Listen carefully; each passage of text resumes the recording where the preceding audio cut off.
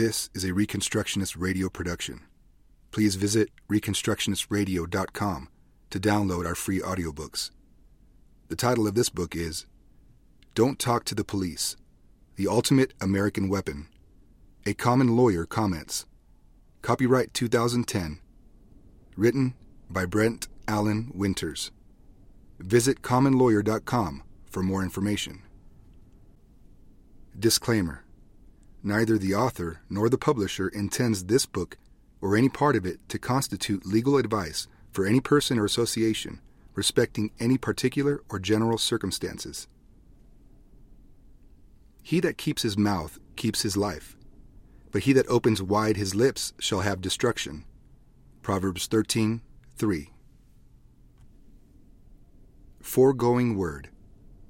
If a man vows a vow unto the Lord, or swears an oath to bind his soul with a bond, he shall not break his word, but he shall do all that comes out of his mouth.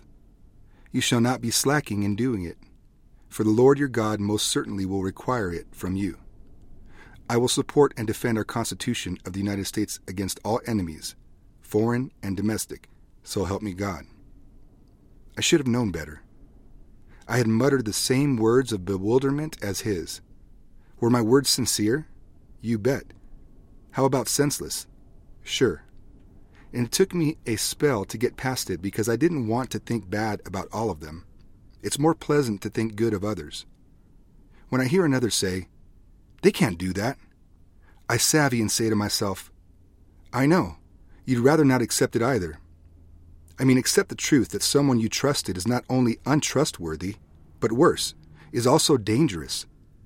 But absorbing the walloping blow of raw force from some policeman's or government agent's calloused disregard for law can jolt a fellow's soul hard enough to knock his common sense rolling stock off his rails of reason. Soul shock, I call it. They can't do that, bewails some shocked American, and then follows with an awkward, can they? And to poor fool, these myrmidons, in doing such dastardly deeds, are convinced that using the ends to justify the means in order to fill the wishes of the criminal law industry's lackeys makes them patriots. Such are presumptive but useful sillies for freedom's enemies.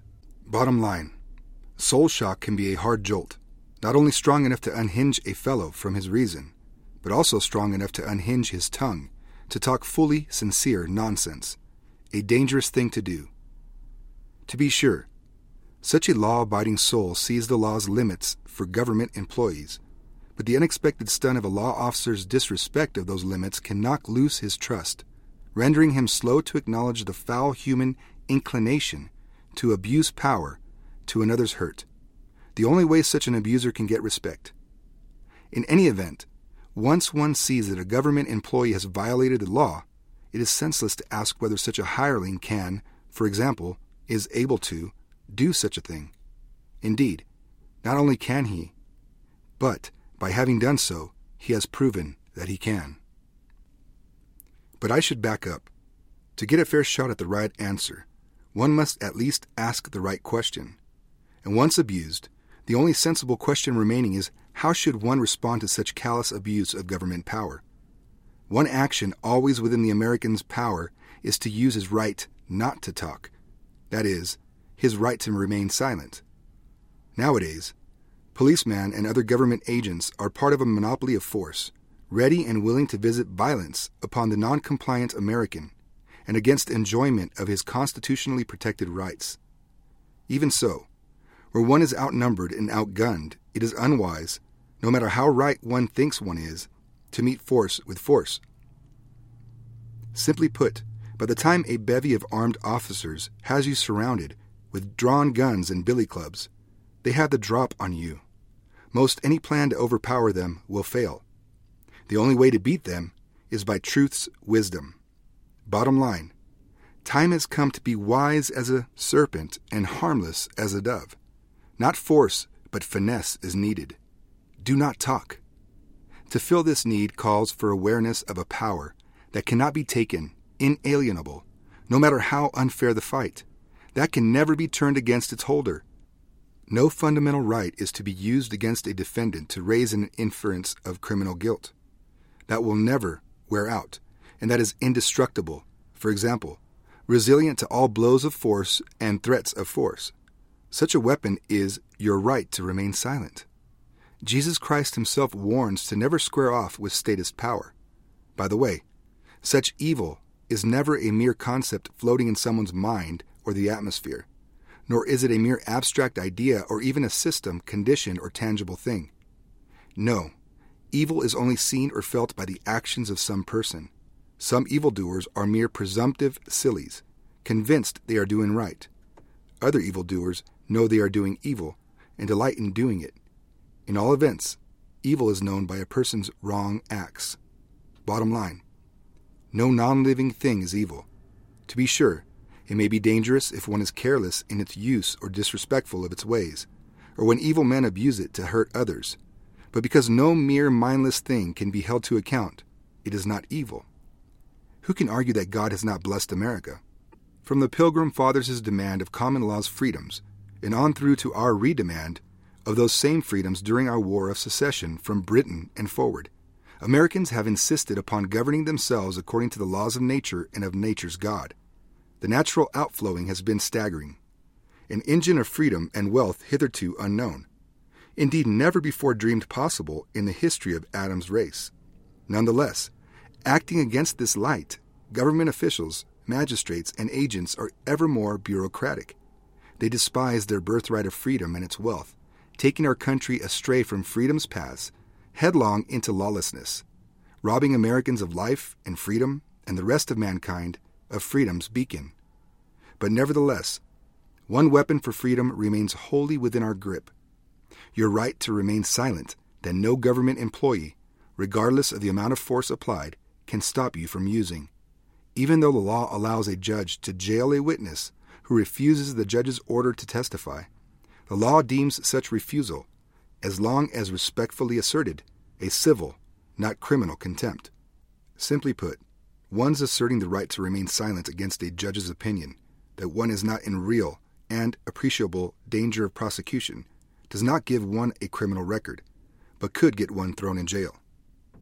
Hence, good sense demands that while one learns the truth of the law, one must never ignore the always present human lawlessness in high-powered places. As are all other men, the hearts of policemen, government office holders, and other government employees are flawed beyond knowing. Never be fooled. Power never corrupted anyone.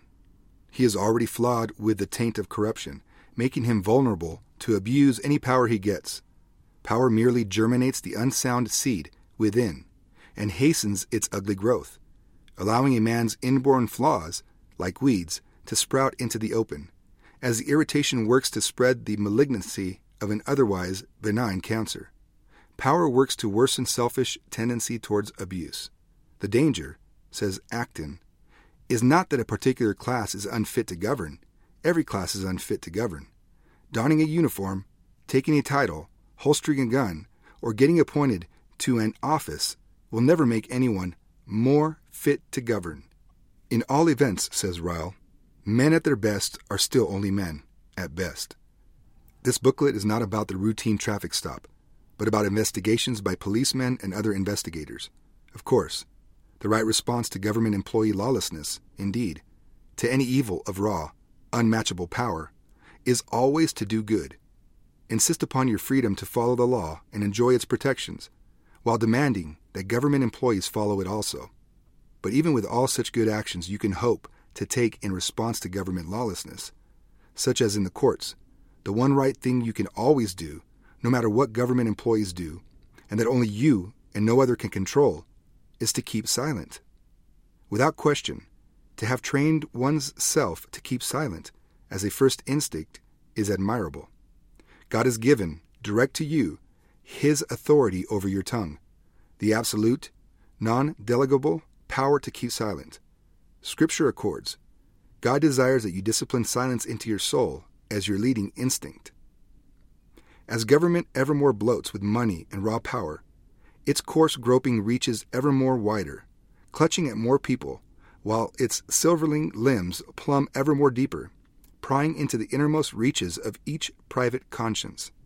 Thus, the bureaucratic police state's overbearing tentacles not only slither within government, reaching throughout its every part, but now on outward into each individual life.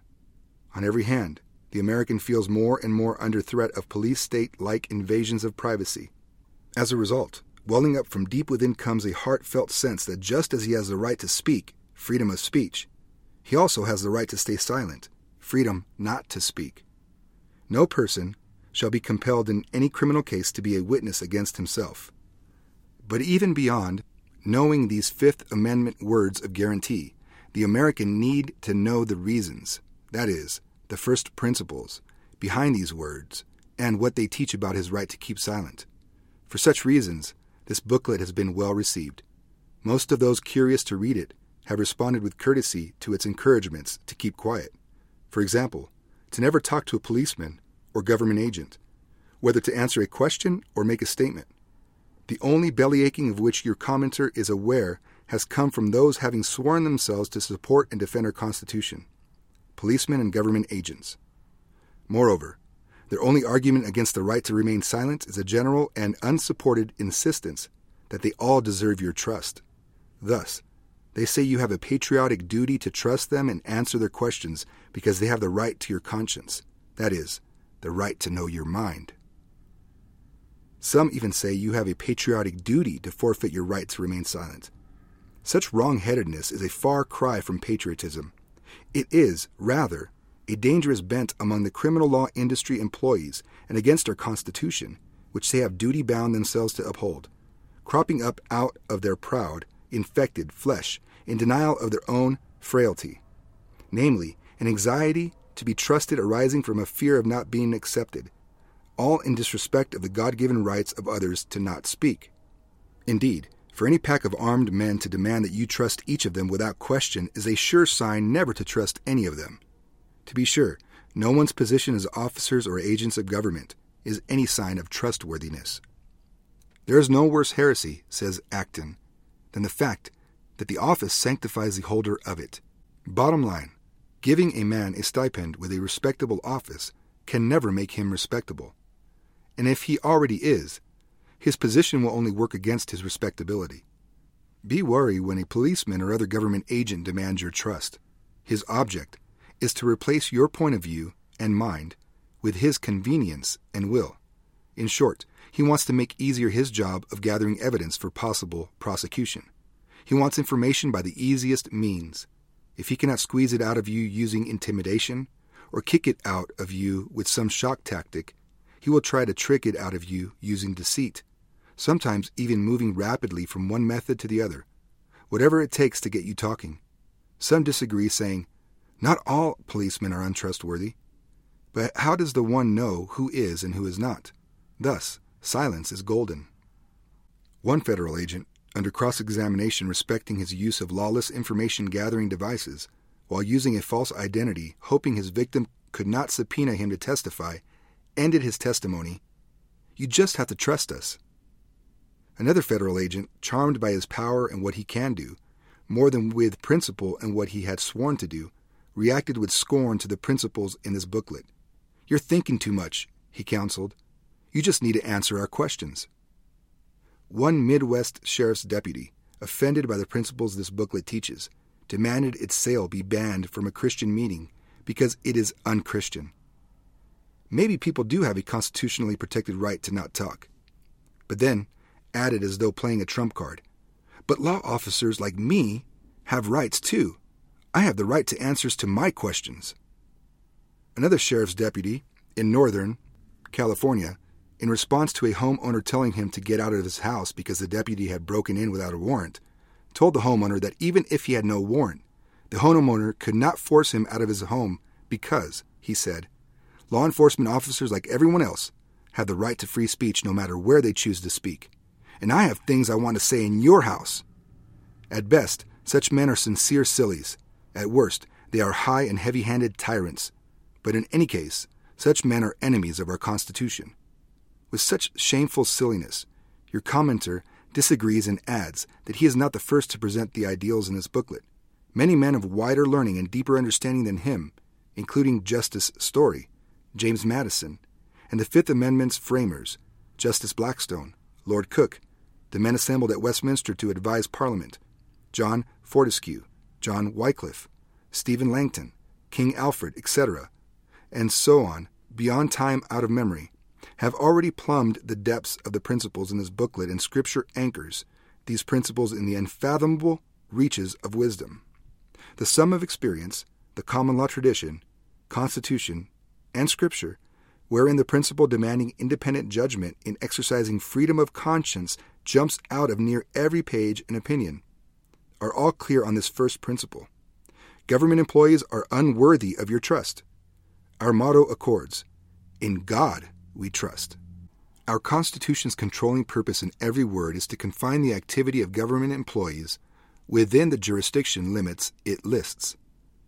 Our common law tradition's all-encompassing purpose behind our Constitution is to ensure our freedom of association, keeping the powers that be out of our relationships, both horizontally, each with his God, freedom of religion, and vertically, each with his fellow man, freedom to assemble and of contract.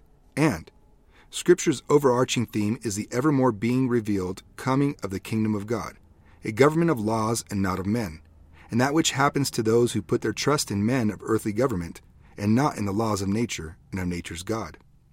It follows then that you are to trust, as our national motto reminds you, in God. "Owe no man anything," says Paul, "but love one another." Love is one's only duty manward. Trust is one's duty Godward. For this very reason, said Thomas Jefferson, quote, "In matters of government power, let no more be heard of the confidence, trust, in man, but bind them, government office holders and employees, down from mischief by the chains of our Constitution." End quote. Accordingly, it is a fixed principle and sure sign of the loyal American that he seeks to bind down the employees of our governments with the chains of our federal Constitution and state constitutions. Respecting the right to keep silent, your commenter draws his understanding and comments out of his own experiences and the experiences of his wife and children, friends and clients, all with whom his mind and soul have been bound in their conviction to keep their peace, that is, to hold intact the integrity of their consciences by choosing not to speak. Further, your commenter's experience in battle by trial as a criminal defense lawyer of the innocent, his experience counseling clients question by question as they testified before the grand jury, his experience as an innocent defendant throughout a long and grueling criminal prosecution and trial, and his experience for a short time as a small, rural county state's attorney, and as a reader of Scripture, all bolster his confidence of the principles herein. Simply put, your commenter presents his understanding of the right to stay silent as he sees it, according to the light God has given him. None can do any other. But further, your commenter can do no less in that he desires freedom of mind, conscience, for his offspring and issue, for his friends, neighbors, kin, and countrymen.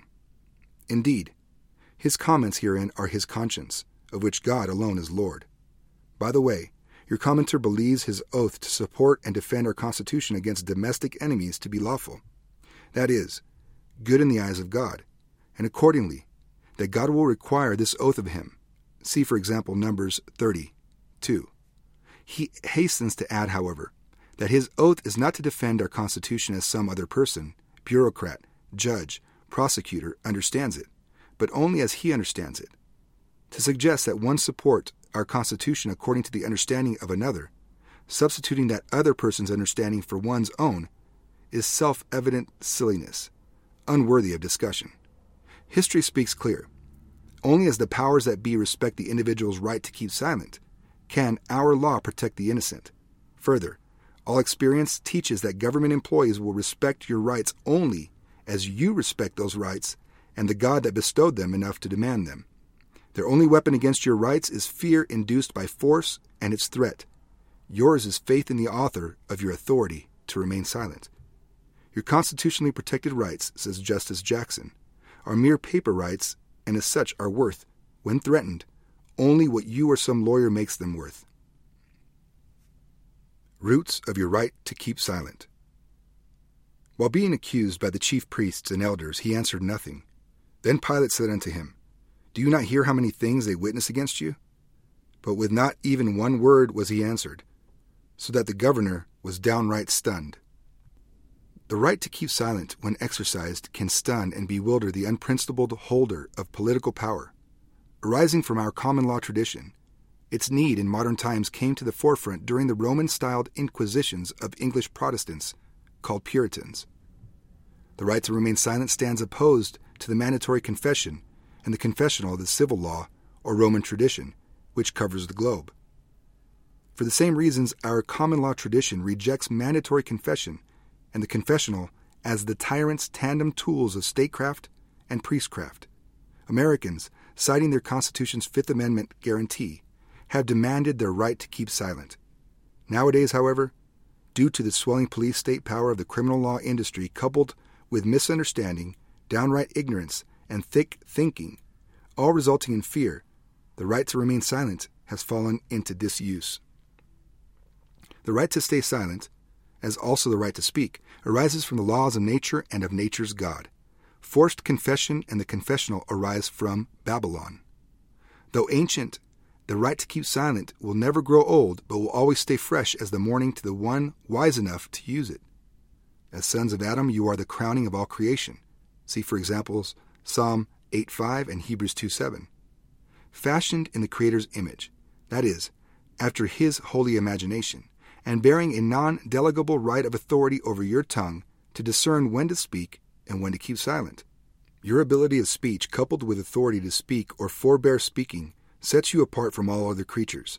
Moreover, God charges you to speak your mind, your conscience, what you know, only to those entitled to receive such information you are pondering, but to keep your peace, keeping your mind what you know, at all other times. We, like our Creator, govern with words, but unlike our Creator, we will answer to Him in the final day for every idle, useless word spoken. In the day of judgment, warns Christ, men shall give an accounting concerning every useless word they shall speak. Matthew 12:36. Accordingly, Scripture cautions you to be quick to hear, but slow to speak. James 1:19 and 26. This booklet discusses the reasons for the right to keep silent. Though always a vital right, never has its wise use been more needful than now.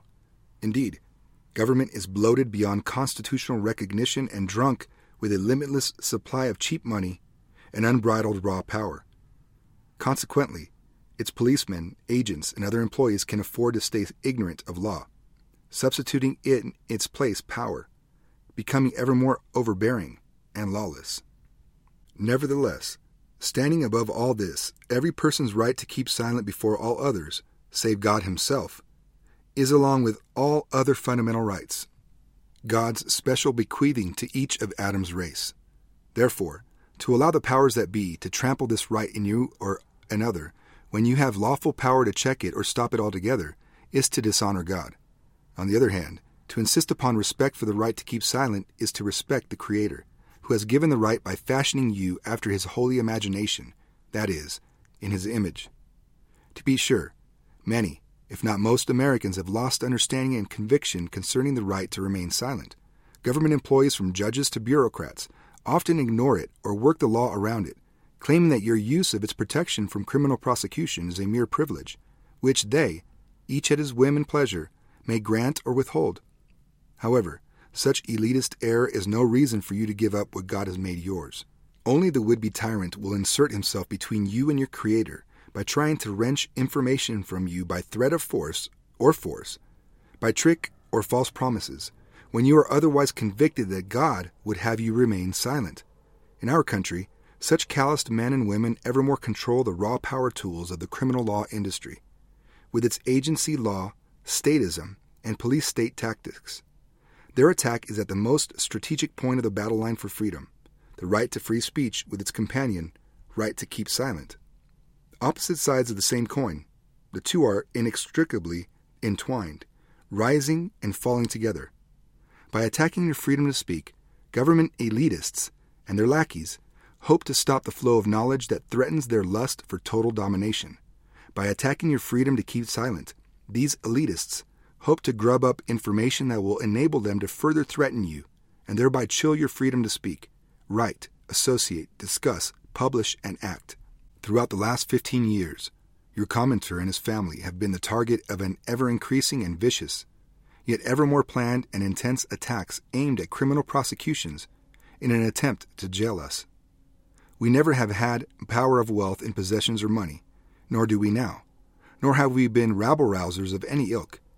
Through the years, however, we have read the Scriptures and relayed to one another and others what we have found therein and learnt therefrom, namely the principles of the laws of nature and of nature's God. Concerning the right to remain silent, your commenter has written much and said much. Constant input from my family and their experiences has brought wider and deeper understanding of the principles of right government, including the responsibility and right to remain silent. Freedom to speak about government is inherently religious. Government is God's business. Christ came, lived, suffered, died, rose from the dead, went down into hell, and then up into heaven to set government aright by justifying a people called out to exercise the power of his authority in deeds and words. The government of God, the power arising from his authority, called the kingdom of God, is the meeting point of all revelation, whether in creation, general, Scripture, special. However, to seek to understand and act upon these laws of nature's God is to do so in the teeth of evil. Without doubt, anything or person that is not out to understand and apply the principles of God's government is useful, witting, or unwitting, to those hoping to thwart those principles. In this thwarting, the strategy of evil men is to chill and stamp out speech dangerous to them in their drive to slake their lusts. Their tactic is to force speech, called politically correct, calculated to allow them free rein to fill their lusts at the expense of others. To sum up, to respect the right to remain silent is to seek God's honor, not ours, and is the necessary prerequisite to honoring other men. Indeed, apart from God and his Christ, each man is not only helpless and hopeless, but also honorless. Fortunately, every person bears the imprint of the holy imagination of the Creator. Only he has proven himself worthy, and therefore is always entitled to your thoughts and conscience. Mere agents of government, by contrast, are not so entitled.